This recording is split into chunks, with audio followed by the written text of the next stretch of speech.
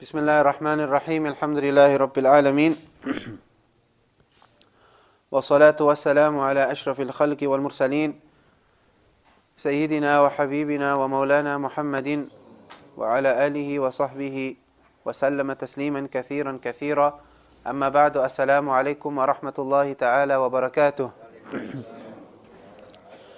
We thank and praise Allah subhanahu wa ta'ala for gathering us once again on a Sunday morning for the Fajr prayer and thereafter the recitation of the Al-Ghurdul Latif by Imam Al-Haddad, which is a compilation of prophetic adhkar, and then the recitation of Surah Yasin, and in between the Wird and Surah Yasin we made istighfar 27 times, and we recited Astaghfirullah lil mu'mineen wal mu'minat.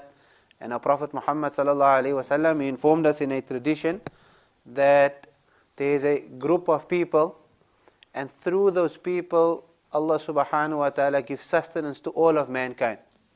And when he described these people, he sallallahu alaihi wasallam, he said that these people every morning and every evening 27 times they seek forgiveness for themselves and for the believing males and the believing females.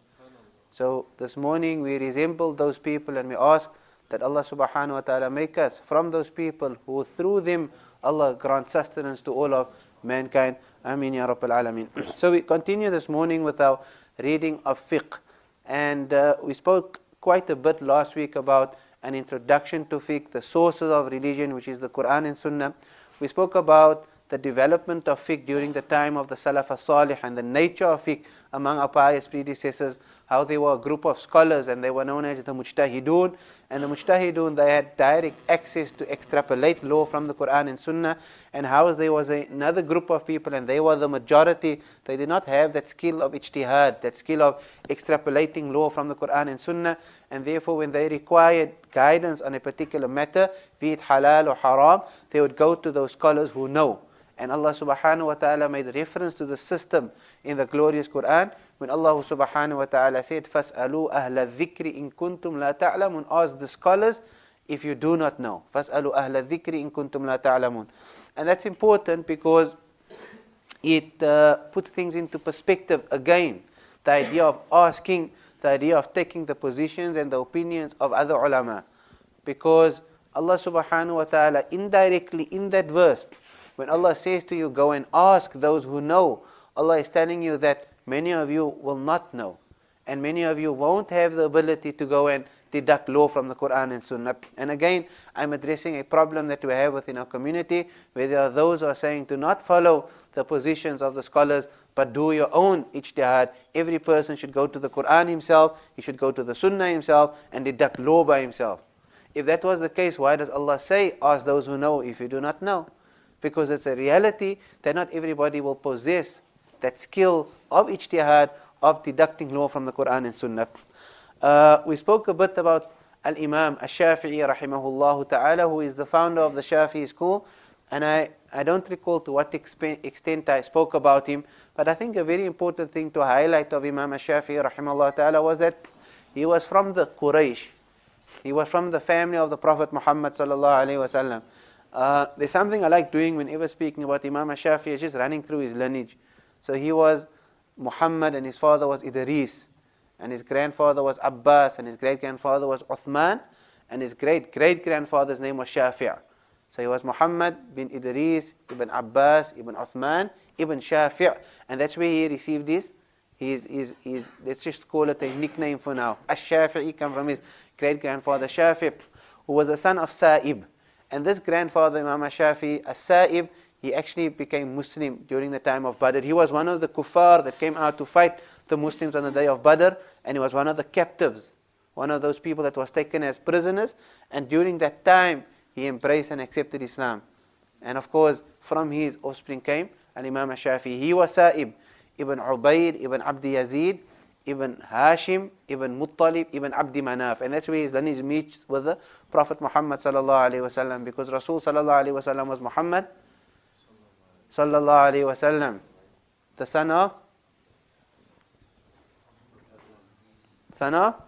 Abdullah, the son of Abdul Muttalib, the son of The son of who? You know, I enjoy doing this. MashaAllah, the Yusuf saved everyone now. What I was going to say is that the joint intellectual capacity of some 50, 60 brothers didn't come to the answer, but the Yusuf saved you all, alhamdulillah. So Hashim, Muhammad bin Abdullah bin Abdul Muttalib, ibn Hashim, ibn Abdi Manaf. And that's the central grandfather of the Prophet Muhammad sallallahu alaihi wasallam and Imam Shafi'i. And there's a weak tradition where the Prophet Muhammad sallallahu alaihi wasallam said that a member from my family, from the Quraysh, he will come. And he came 150 years after the Hijrah, Imam Shafi'i, and he will spread light throughout the world. Imam Shafi'i was a master jurist, he was a master in terms of language, and I think I mentioned that. And he had many students, and his most famous students in Egypt were two people, Al-Imam Al-Muzani rahimahullah ta'ala, as well as the Mu'adhin of the Jami' ibn Tulun, Al-Rabi' ibn Sulaiman Al-Muradi. So Al-Imam Shafi'i used to conduct his classes in the Jami' of Amr ibn al-As. Whoever visited the Jami' of Amr ibn al-As in Cairo? Sulaiman, were you there? So it's one of the first masjids, if not the first masjid that was built in Cairo. And if you ever go to Cairo, make a point of not visiting the pyramids, but make a point of going to the Jami' of Amr ibn al-As. It was the first masjid built in Cairo, and it was the masjid where Imam Shafi'i rahimahullah used to conduct his lessons. I remember we used to travel to Cairo yearly. I used to travel with my teacher, Munatar Karan, and a few other brothers, and we used to attend the book fair there. And one year we took one of the books of Imam Shafi'i rahimahullah ta'ala. It was called Jumma'ul Ilm, the shortest book we could find, because Imam Shafi'i had many works. And the idea was to just read a book of Imam Shafi'i in various places where Imam Shafi'i taught or his students taught. So we started off at the Jami' of Ibn Tulun, where the student of Imam Shafi'i, Al-Rabi' ibn Sulaiman Al-Muradi, used to, after Imam Shafi'i passed on, Al-Rabi' ibn Sulaiman used to transmit the Shafi'i madhab to scholars from around the world in the Jami' of Ibn Tulun. You know, so we started our journey there. We went to the Jami' Ibn Tulun. It was still being renovated at the time. So we read part of the book outside the Jami' of Ibn Tulun, where the student of Imam Shafi'i used to transmit his works to the rest of the world. And then from there we went, this is now of course myself and Mulna Taha and a few other brothers. And then we went to the Jami' of Amr ibn al-As, where Imam Shafi'i himself used to conduct his lessons and teach his books. And we read part of the book over there. And then, where do you think our final stop was? To complete the book. The qabr of Imam Shafi'i. Imam Shafi'i lies buried in Cairo. And we went to Imam Shafi'i rahimahullah grave and greeted, sat, and we completed the book over there. And it was a beautiful experience. And I'm only mentioning these places to instill within you a desire to visit them, and to instill within you love for this great Imam, Shafi'i rahimahullah ta'ala. La ilaha illallah Muhammad Rasulullah sallallahu alayhi wa sallam. So I don't want to get too much in introductions because it's going to take up all our time, but we want to jump straight into the fiqh this morning, inshallah ta'ala. We spoke about the branches of fiqh last week. Does everyone recall those branches? There were 7 branches in total. So who wants to say what they were?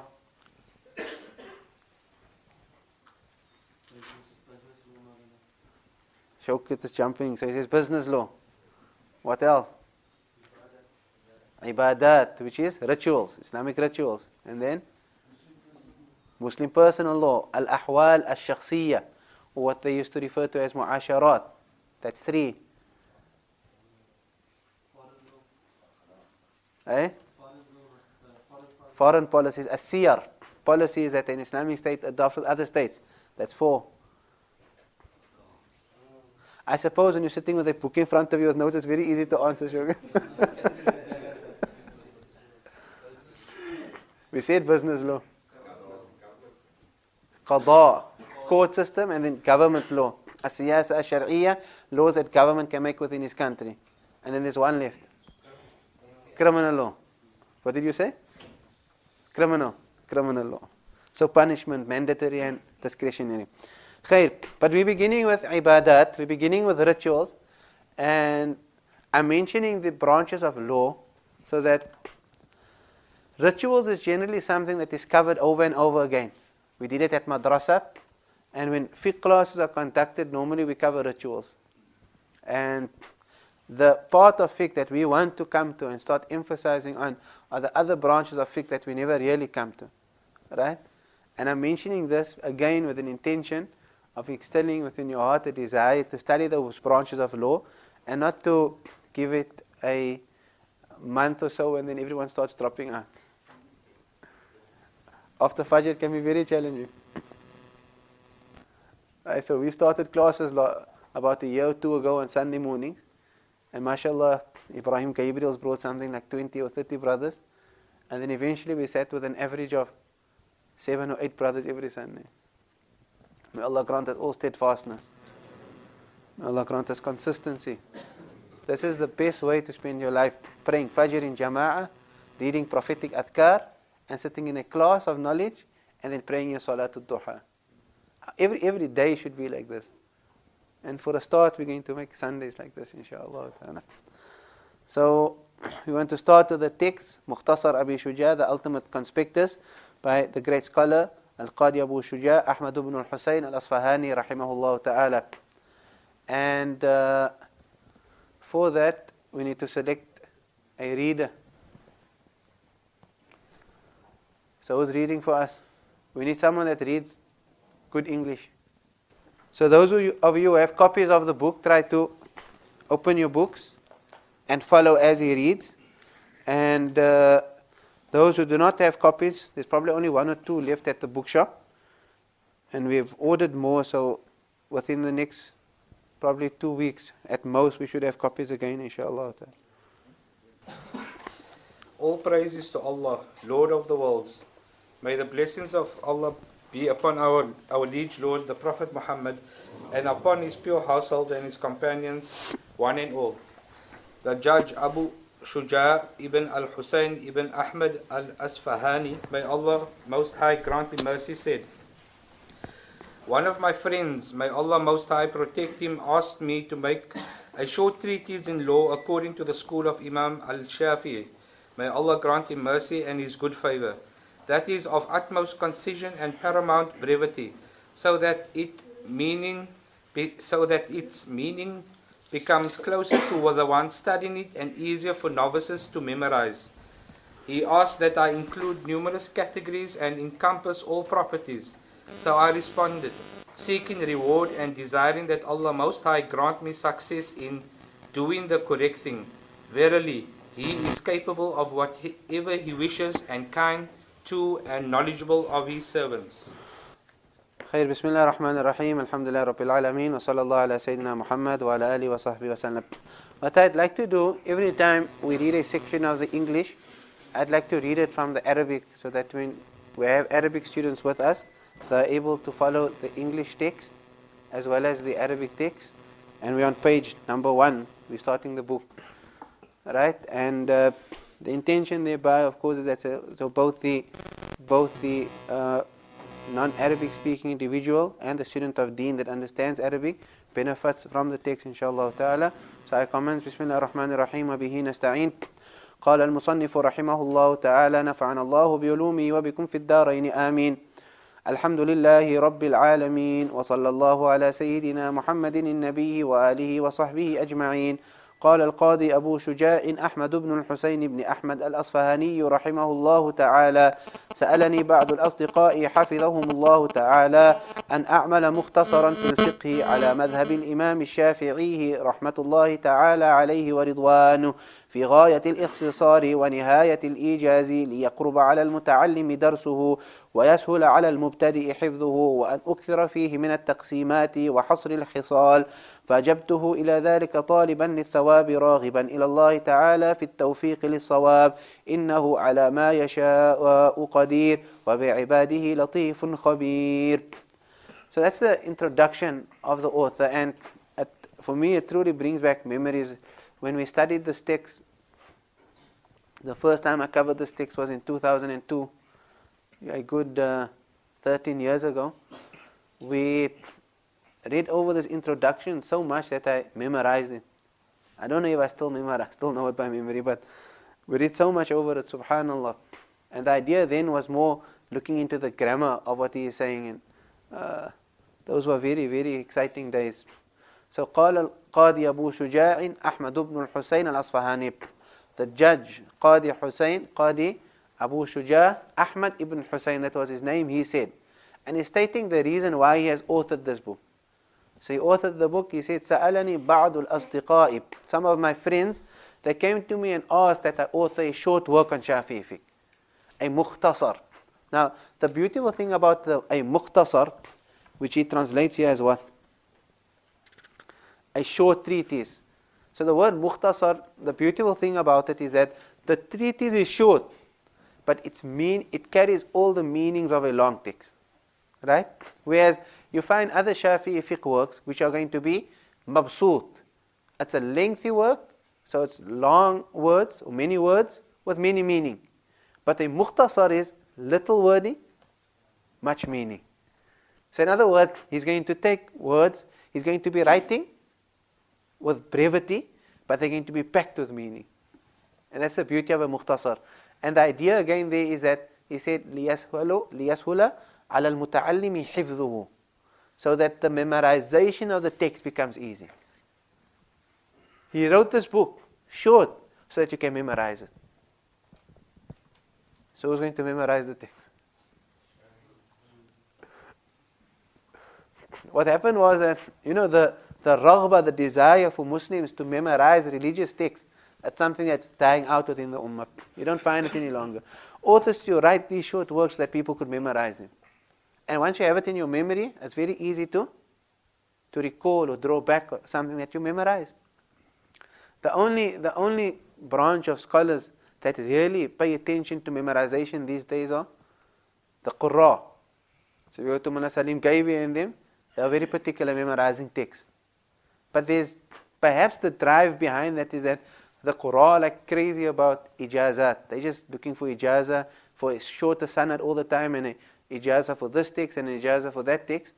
And with the result, you find that the conditions the Shaykh placed down for you to receive ijazah, permission to transmit a particular text, is that you need to memorize the text. And perhaps that's the reason why the Qurra are so particular in memorizing. So you find within our community there are a few people that has memorized the Tuhfatul Atfal, and there are people that has memorized the Al-Muqaddimah Al-Jazariyah of Imam Al-Jazari, and you find people that has actually memorized the entire Shatibiyya of Imam Al-Shatibi and so forth.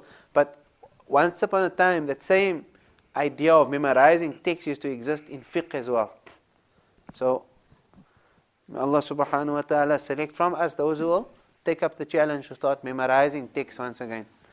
There was a scholar that took the entire Mukhtasar Abi Shuja, Al-Imriti his name was, and he took the whole text and he put it into poetry. So he converted this text in front of you into a poem, because it's easier to memorize poetry than what it is to memorize prose. So if you really want to memorize, come to me and I'll give you the poem version of this book, and you could memorize the poem, inshallah ta'ala. There's one youngster that actually memorized it. Maulana Farid son, what's his surname? What's the surname? Maulana Farid Majid from Mitchell's Plain. He has a son, Usama, studying at our madrasa, and he has memorized the poem of Al-Imriti. Isaacs. Maulana Farid Isaac, and his son is Usama Isaac. So that's one. May Allah instill within our hearts, or may we have children that do so, inshallah. I want my father to say Ameen.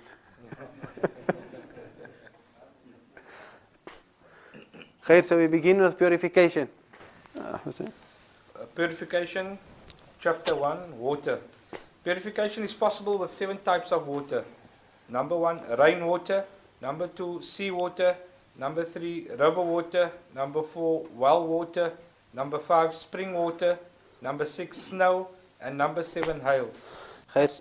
So the author goes on and he says, Bismillah ar-Rahman ar-Rahim, كتاب الطهارة المياه التي يجوز بها التطهير 7 مياه ماء السماء وماء البحر وماء البئر وماء العين وماء الثلج وماء البرد. He begins by saying that purification is possible with 7 types of water. So there's a lot of assumption going into this particular text over here. Purification. When we're speaking of purification, what is the objective? What do we want to purify? She's telling us purification is possible with 7 types of water. And that's in its place. But what does that mean to you and I? Why do you want to purify? What do we want to purify? Our bodies. From what? Impurities. What type of impurities? The Yusuf says najasa. And then there's filth, such as sweat. What else? Right. We all woke up this morning. Of course you woke up. That's why you're here. So, you woke up and then you wanted to pray your Fajr Salah. Or your Tahajjud, depending on what time you woke up. And when you wanted to make Salah, you were in a state of impurity. Could you just make Salah? No. What was required of you? I had to take wudu. Why did you take wudu? There's the word I'm looking for. Because you had to remove what from your body? Hadath. So there are 2 types of impurities. There are literally 3 types of impurities. When we're speaking about a ritual purification, we're not worried about the third. The third is going to be filth. Sweat and odors and so forth that an individual picks up through the day. That's a purification of the physical body. That is not our discussion right now. Right? We focused more on rituals, ibadat. And therefore the 2 types of impurities that we're going to be focusing on is, number 1, najasa. Najasa is a physical impurity that was deemed impure by the Sharia. So what are examples of najasa? Stool. What else? Urine. What else? Blood. Pus. Is pus included in? What else? Sorry? Alcohol, khamr. So these are examples of physical impurities deemed impure by the Sharia, najasa. You could call them najas if you want. We have a tendency to call it najis, but the actual impurity is not called najis with a kasra on the jim. The actual impurity is called najas with a fatha on the jin. A sound on the jin, najas. Do you get that? What does najis then mean? When something is soiled with najasa, then that item that is soiled is called najis. So najis is a sifa, a quality, whereas najas is a noun. The actual impurity is called najas. But if I have urine that soiled my jubba, then my jubba becomes a jubba najisa. It becomes najis. In other words, the actual jubba doesn't have najasa. It's just been stained with najasa, and therefore I need to wash najasa out. But the actual najasa is called najas, and something that is stained with najasa is called najis. So we gave examples of najasa. How do I remove that urine from my jubba, or that najasa from my jubba? What do I need to use? That's what we're saying over here. Water. What did the text read? Purification is possible with 7 types of water. When that najasa is in my jubba, then it's possible for me to purify my jubba with 7 types of water. So that's the physical impurity, najasa. Najas. There's another impurity, and that impurity is called, it's an abstract one. It's an impurity that you cannot see with the eye. Abstract means you know it's there in your mind. That's called hadath. Have you heard the term hadath before? If you haven't, then pay attention. Hadath is an abstract impurity. It's an abstract impurity that settles on the body. If you enter into a state of where you require wudu, we call it a minor state of hadath, then there's an abstract impurity that settles on the limbs of the body that we wash when performing wudu. And when I perform wudu, I'm washing that abstract impurity off my body. If I enter into a state of a major state of hadath, right? Al-hadath al-akbar, that's when ghusl becomes compulsory upon me. And when ghusl becomes compulsory upon me, there's an abstract impurity that settles on my entire body, even under my hair. And therefore the Prophet ﷺ, when he spoke about the compulsory ghusl, he said you should wash your entire body, even under your hair. Do you understand the concept of hadath now? So you have hadath, minor hadath, and you have major hadath. The minor hadath is what we call al-hadathul asghar. And the major hadath is what we call al-hadath al-akbar. Hadath asghar requires hudu, ablution. And hadath akbar requires a ghusl or a shower. Everyone's with me? But the point again is, how do I remove the hadath from my arm and from my body? What do I need to use? Water. And therefore the author, he said, may Allah subhanahu wa ta'ala be pleased with him, purification is possible with 7 types of water. Now you will see that he's trying to cover within these 7 points all types of water. So he started off by saying ma'us sama, which literally translates as water from the skies, which here means rain. And then he said ma'ul bahar. What's a bahar? Ocean, sea. So he's speaking about sea water. Ma'ul bi'ri. Actually very interesting. Regarding rainwater, Allah subhanahu wa ta'ala said in the Quran, وَأَنزَلْنَا مِنَ السَّمَاءِ مَاءً طَهُورًا. We have sent down from the skies water that is tahur. Ma'an tahuran. So perhaps more for the Arabic students, but for everyone in general, the word tahur is an amazing word, because you have 2 words. You have the word tuhur with a dhamma on the ta, and you have the word tahur with a fatha on the ta. Tuhur with a dhamma on the ta is the act of cleansing, right? But the word tahur refers to something that is pure within itself, and it also purifies besides it. Right? So it's not just water that is pure. Allah is not sending down from the skies water that is pure. But when Allah uses the term tahur, Allah is telling us water is pure, and the water also has the ability to purify besides it. So that's with regards to rainwater. With regards to water of the oceans, the companions radiallahu ta'ala anhum, they weren't sure whether they could use that for wudu or not.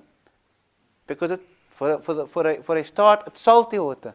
So can it be used, can it not be used? So they came to the Prophet sallallahu alaihi wasallam, a group of the companions, and they were fishermen. And they said, Ya Rasulullah, we ride the oceans, and we're only able to carry very little water with us to drink. أَفَنَتَوَضَّأُ بِمَاءِ الْبَحْرِ. Can we perform wudu with salt, with sea water? And then the Prophet ﷺ, he responded by saying that, هُوَ الطَّهُورُ مَاؤُهُ. Its water is not just tahir, not just pure, but tahur. Again, the word tahur meaning pure in itself, and it has the ability to purify. So its water is tahur. وَالْحِلُّ مَيْتَةُ. Its carrion is hil. Al-hillu maytatuhu. Its carrion is halal. If I want to eat any animal, a sheep or a goat, it must be slaughtered. It must be slaughtered with certain rules. A dhabh shar'i, a legal Islamic slaughtering. But when it comes to fish in the sea, do I have to slaughter it? Al-hillu maytatu. The Prophet ﷺ said, its carrion is halal. And therefore you don't need to slaughter a fish. It can just die and you may eat it. You understand that? So the fisherman would appreciate that better. Is there any fisherman with her? No one catches fish here. Abdullah does everything. Right? So you don't need to slaughter a fish for it to become halal.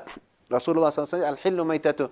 The point here is that the hadith establishes that sea water is pure and purifies. The second one was ma'ul bi'r.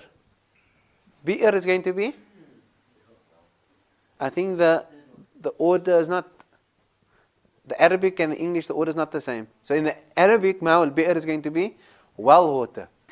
So who said well water can purify? Sulaiman.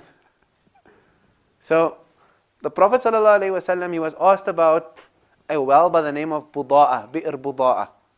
Now the problem with Bi'r Budaj, at some filth there used to be floods, rain and floods. And that floods would take a whole lot of dirt and throw it into this well. So they wanted to know, or sometimes people, they should just throw dirt into the well. Could they use the water, yes or no? And the Prophet Muhammad ﷺ responded by saying that, Al-ma'u la yunajjisuhu shay. It's water and nothing will make it impure. Unless, of course, the color, the smell or taste changes. If there's no change in the color, smell or taste, it remains pure. So the Prophet was speaking about a well which establishes that well water is pure. And then the next one was river water. Now there's no specific hadith to say that river water is pure and purifies, but there's a consensus by the scholars and ijma. All scholars agreed that river water has the power to, is not only pure in itself, but has the power to purify. And the next one was spring water, and spring water would be similar to well water because both are coming from the ground. And ma'u thalj and barad, snow and hail, is similar to rain because they are coming from the skies. And Allah said, we have sent down to you from the skies water that is tahur. So these are the 7 types of water. Can you think of another category of water? These are your 7 types of water. These are the 7 types of water in the original state.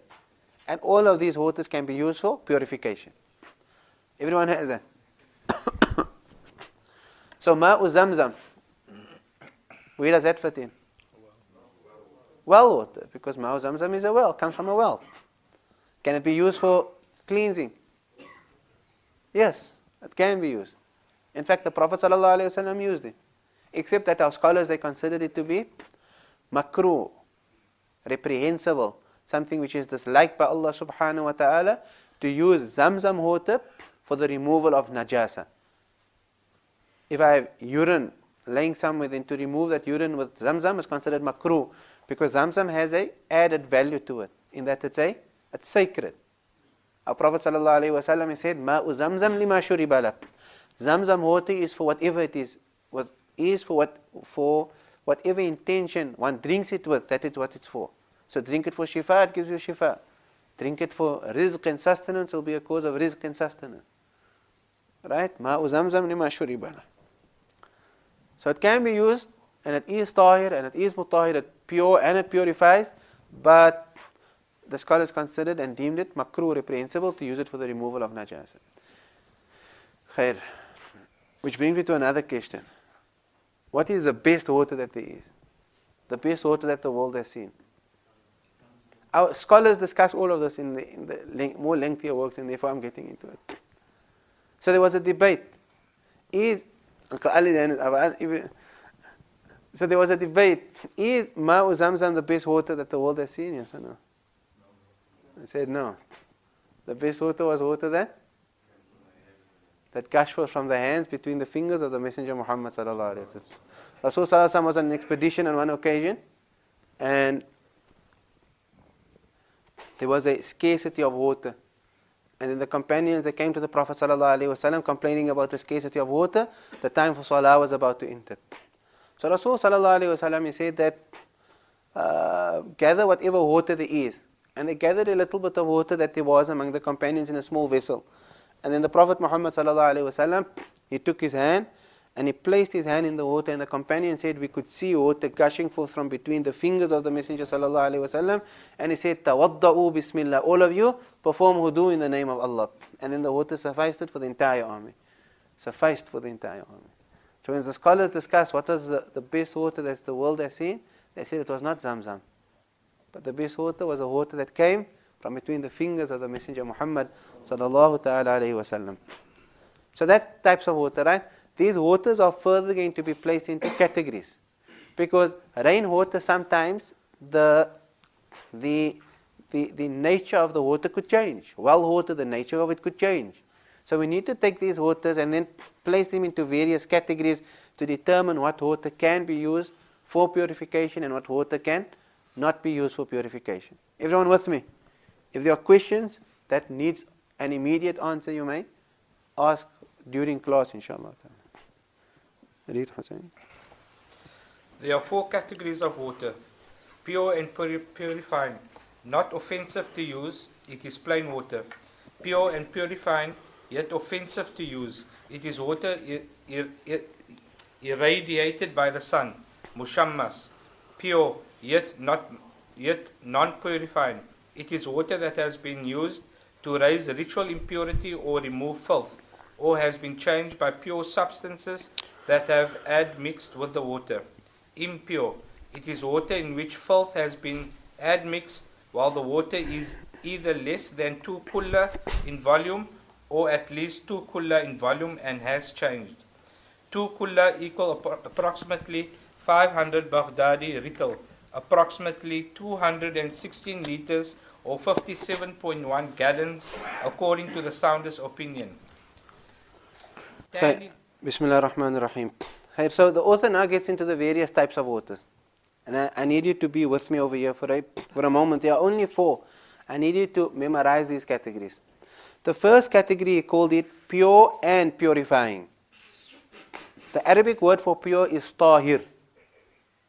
And the Arabic word for purifying is mutahhir. If you can memorize the Arabic, it's better. So tahir, intrinsically pure. Mutahhir has the ability to purify besides it. It has the ability to purify something else. So the first category is pure and purifying. One category. The second category is pure, and to revise. The first category, pure and purifying, not offensive to use it. Not makruh to use it. Second category, also pure and purifying, but makruh to use it. Third category, pure, intrinsically pure, but not purifying. Cannot purify. It's pure, but cannot be used for purification. And the fourth category, impure. Everyone has that. So pure, purifying, not offensive to use. Pure, purifying, offensive to use. Pure, not purifying. And then impure. Simple, right? So what are the categories that we're speaking about here? The first category, pure, purifying, not offensive to use, is what he called ma'ul mutlaq. Now he translated it here as plain water. Or one could say water that is, some would call it general water. Some would call it free water.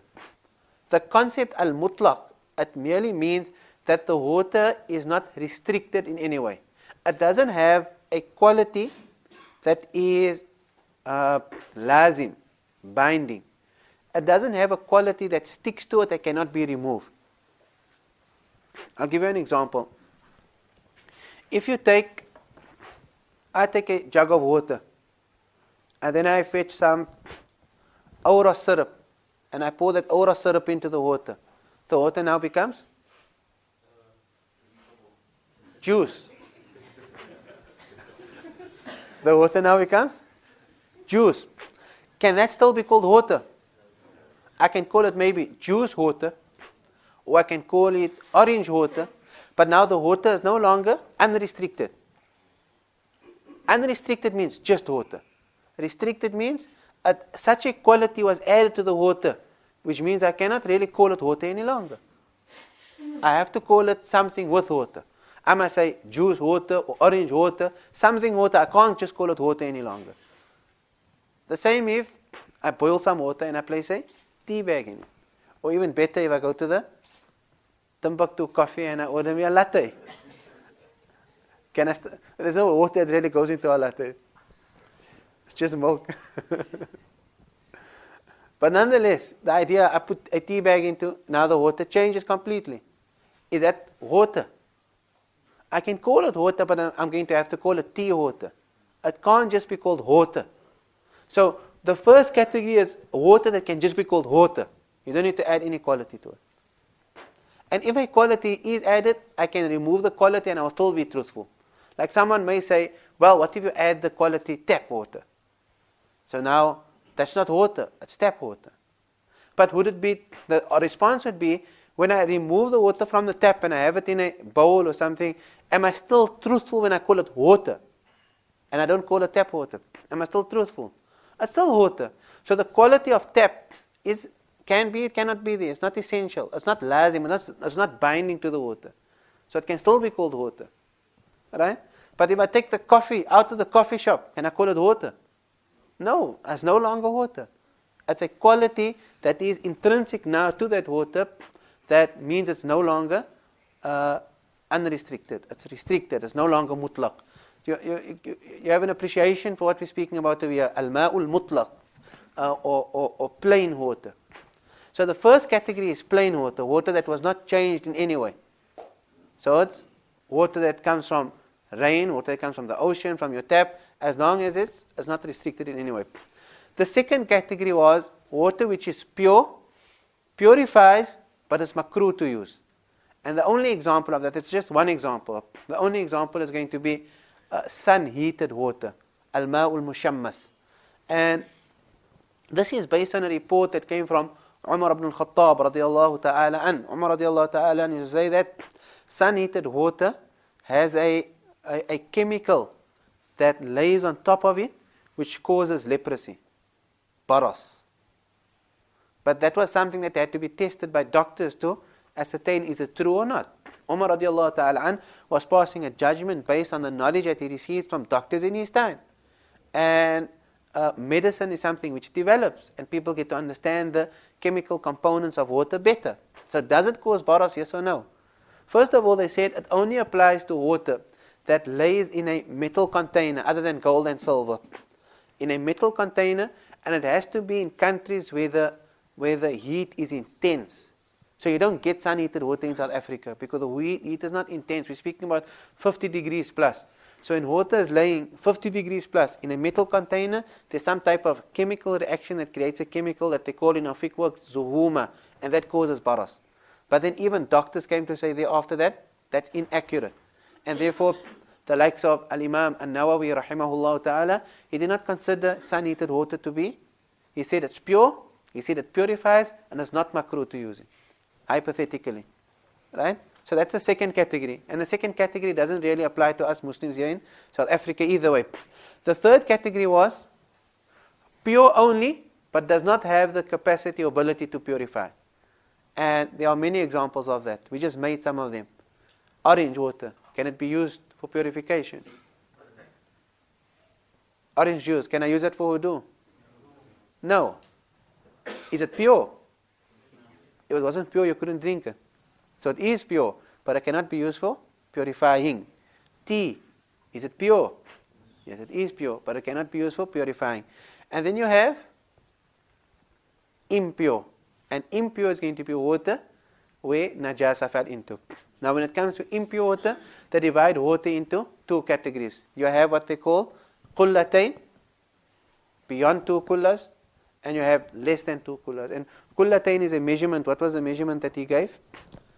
216 meters. He said 216 meters. I'd like to revisit. Generally, when it comes to these type of discussions, we take our calculations from a text by a doctoral thesis authored by a scholar by the name of Dr. Muhammad Sulaiman Al-Kurdi, who submitted a doctoral thesis to the Al-Azhar University some time ago, where he did all these different calculations. So you're going to find different scholars would come to different conclusions, but it's always between 200 liters and 216 liters approximately. So if water is more than 200 liters, there's a certain rule that applies to it. If it's less than 200 liters, there's a different rule that applies to it. Less than 200 liters, if najasa falls into it, whether it causes change in its smell, taste or color, it becomes impure. Doesn't matter. If water is less than 200 liters and najasa falls into it, it's impure. No questions asked. But if water is more than 2 kullas, more than 200 liters, and najasa falls into it, then you don't haste to make a decision. You first ask yourself, is there a change in its color? Is there a change in its taste? Is there a change in its smell? If the answers are no, no and no, then the water remains pure even though najasa fell into it. And that in a nutshell is the various categories of water. And we hope to elaborate a bit more on that as well as the chapters that lie ahead when we meet next week, inshallah ta'ala. We have about 10 minutes left to continue with our second text with the permission of Allah. So the second book, we introduced it and we said that it's the author of it was the great scholar Sheikh Abu Bakr bin Salim bin Abdullah bin Abdurragmaan bin Abdullah Al-Imam Al-Aidarus rahimahullah ta'ala. The key to the inner secrets. And Imam Abu Bakr bin Salim was an amazing individual. I spoke about him last week. We need to make a start with his book. He was 17 years old, I said, when he authored this work. And this book is important because the book speaks about purifying our inner self. So we spoke about physical. We spoke about purifying our outer beings, whether it was from a physical impurity or whether it was from a hadath, an abstract impurity. But the focus was cleaning or purifying our outer beings. And this particular text is not too much concerned with that outer being of a human, but is more focused with the inner, the heart. How does one purify himself from within? And the author's preface is what I'd like to read today, inshallah ta'ala, or at least part of it. So we ask our brother Hussein to continue. All praise is due to God, the unique, the dominator, the immanent, the oft-forgiving, the concealer, the compeller. He splits the sky into dawn and has made the night for a repose, and the sun and moon for a reckoning. That is the ordaining of the immanent, the omniscient. He is God. There is no deity save He, the Lord of the tremendous throne, knower of the unseen and the seen, the immanent, the merciful, the one who lifted his veil that lay between him and his protected friends, such that they witnessed him in everything, by means of the eye of inner sight, which is not veiled by anything, thereby miracles manifested at their hands that suspended customary experience. May God benefit through them. Amen. Khair, to just a comment on the translation is that my preference is that whoever one reads Allah's name, to leave it as Allah and not to read it as God. The author begins his book by mentioning some of the names of Allah subhanahu wa ta'ala. So he said the unique, the dominator, the immanent, the oft-forgiving, the concealer, the compeller. These are all names of Allah subhanahu wa ta'ala and qualities of His. And then he quoted the verse where Allah subhanahu wa ta'ala said that He splits the sky into dawn and has made the night for a repose. What is the Arabic of that? And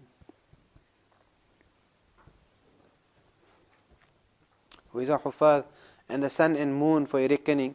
That is the ordaining of the immanent, the omniscient. So that's Allah subhanahu wa ta'ala. Allah subhanahu wa ta'ala is in charge of everything. Allah subhanahu wa ta'ala is the creator of the universe. Our purpose and our objective is to draw close to Allah. Our focus should be Allah. Our lives should be Allah. Allah is our creator.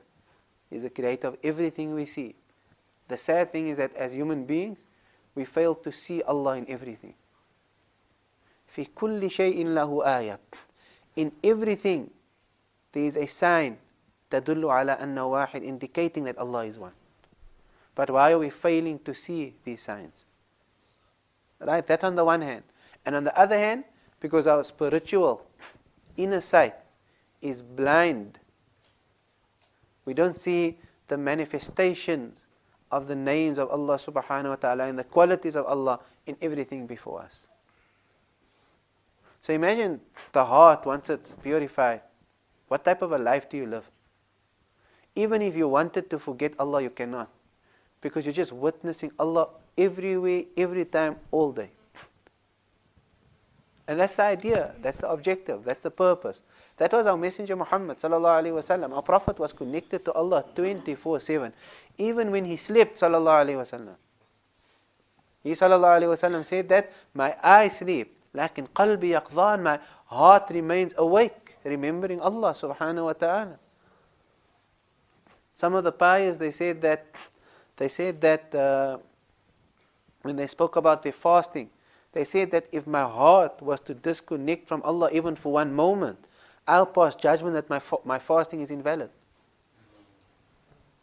So it's hearts that are purified, that develop inner sight, and therefore they witness things that we cannot witness. And that's what the author referred to when he said that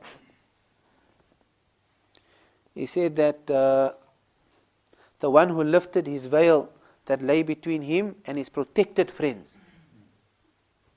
Which draws to your attention that no one's going to remove veils. Yes, there are methods, and the author will discuss methods. There's making dhikr of Allah, there's protecting the eyes, etc. and so forth. These are all methods. But at the end of the day, Allah needs to remove the veil. So Allah removed the veil from His protected friends such that they witnessed Him in everything. They saw Allah in everything by means of the eye of inner sight, basira.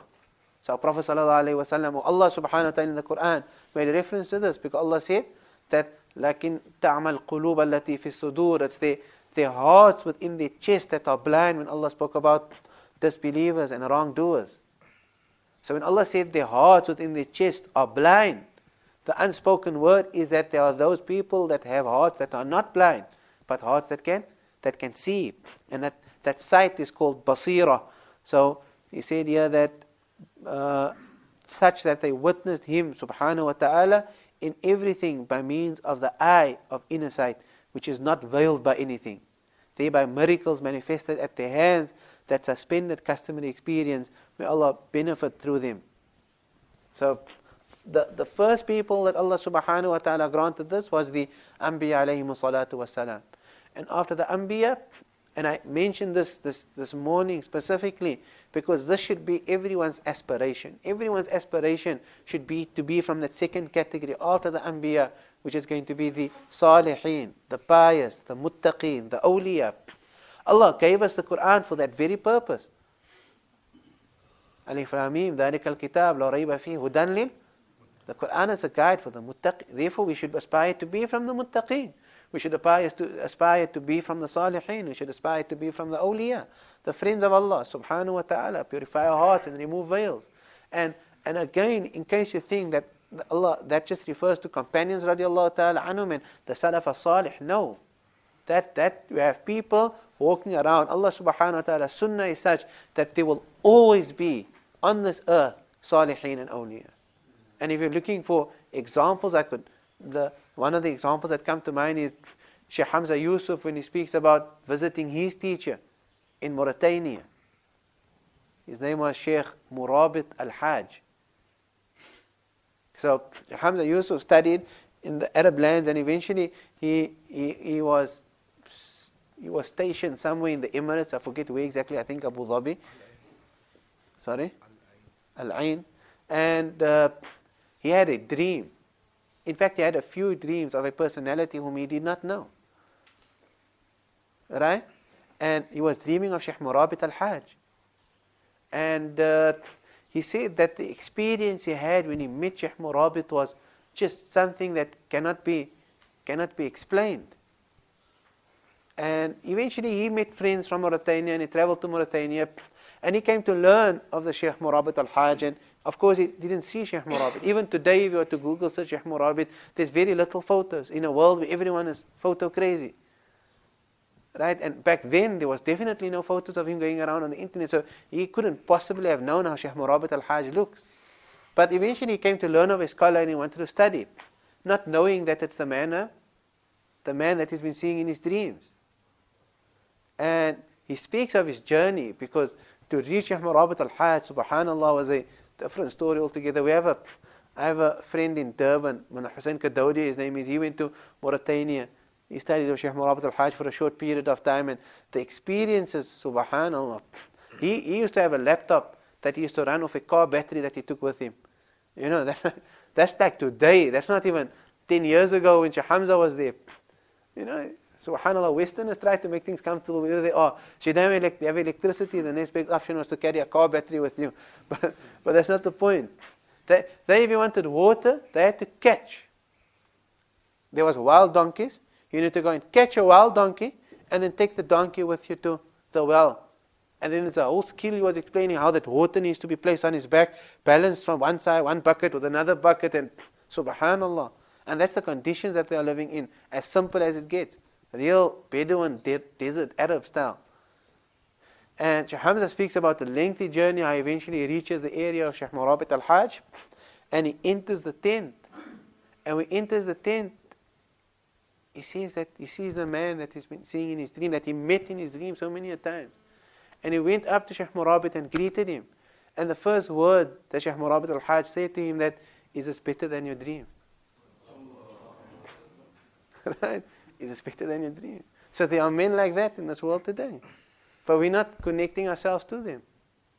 We're not speaking about them. We're not taking blessing from their suhbah. So Allah said in the Quran, وَكُنْ مع الصادقين. Be with those who are truthful with Allah subhanahu wa ta'ala. And the question we need to be asking ourselves is that how long are we going to deprive ourselves from their company? ما لذة العيش إلا صحبة الفقراء. Shaykh Shu'aib Abu Madian, he said that there is no enjoyment in life other than the companionship of the saints of Allah. هم السلاطين والسادات والأمراء. They are the true sultans, they are the masters, and they are the leaders.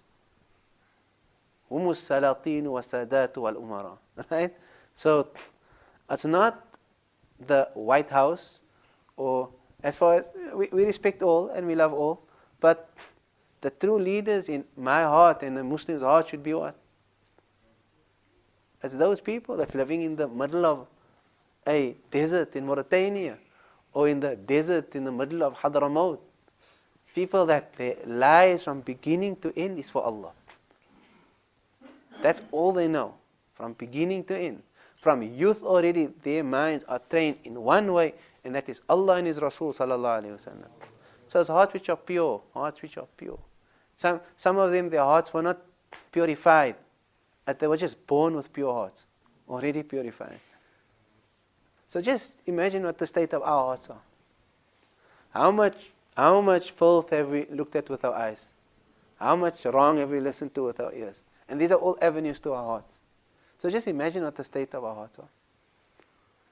And therefore, the importance of this particular text, the key to the inner secrets and the coin of treasures, so that we can attain purity within, so that we can become of those select servants of Allah subhanahu wa ta'ala. May Allah make us from them. May Allah allow us to be in their company. May Allah allow us to benefit from them. هم السلاطين والسادات والأمراء. So we're going to have to conclude there now. The time for Ishraq has entered. For Salat al-Duha, may Allah subhanahu wa ta'ala accept our intentions. May Allah accept this gathering of ours. May Allah overlook our shortcomings. We pray that Allah allows us, through the studying and the reading of this text, that our hearts are purified. That He removes these spiritual ailments and sicknesses from our heart. And we have so many of them. That He removes darkness from our heart, the darkness of the sins of our eyes and the sins of our... A person entered the masjid of Uthman ibn Affan radiallahu ta'ala an. He's speaking about inner sight. A person entered the masjid of Uthman ibn Affan. And then that person, he was looking at females, haram. And he entered the masjid. And Uthman ibn Affan, he said, why are there people entering my masjid and their eyes are filled with zina? So a man was so shocked. He said, awahyun ba'da Rasulillah, is this revelation after the Messenger sallallahu alaihi wasallam? And Uthman ibn Affan said, no. He said, ittaqu firasat al-mu'min. Fear the firasa of a believer, فَإِنَّهُ يَنظُرْ بِنُورِ اللَّهِ. He sees with the nur of Allah subhanahu wa ta'ala. May Allah grant us that firasa. May Allah allow us to see with His nur. May Allah subhanahu wa ta'ala grant us inner sight. Subhana rabbika rabbil izzati amma yasifun. Wa salamun ala al-mursaleen. Walhamdulillahi rabbil alameen. We have a group of young brothers from Thrift Sands, under the guidance of Sheikh Yasin over here, that will be spending a day with us. The day started with Fajr and the class this morning. And from here they will be having breakfast at the Timbuktu bookstore. And then from there they will be going to the Weinberg Park. What park? The Weinberg Park. And the idea is to create brotherhood between brothers such as ourselves from more affluent areas with brothers of less affluent areas. And whoever has free time to join us during the course of the day, they'll be up till Dhuhr at the Weinberg Park. You are welcomed, and it will be an honor if you were to join us, inshallah ta'ala. Jazakumullah khair. Wassalamu alaikum wa rahmatullahi ta'ala wa barakatuh.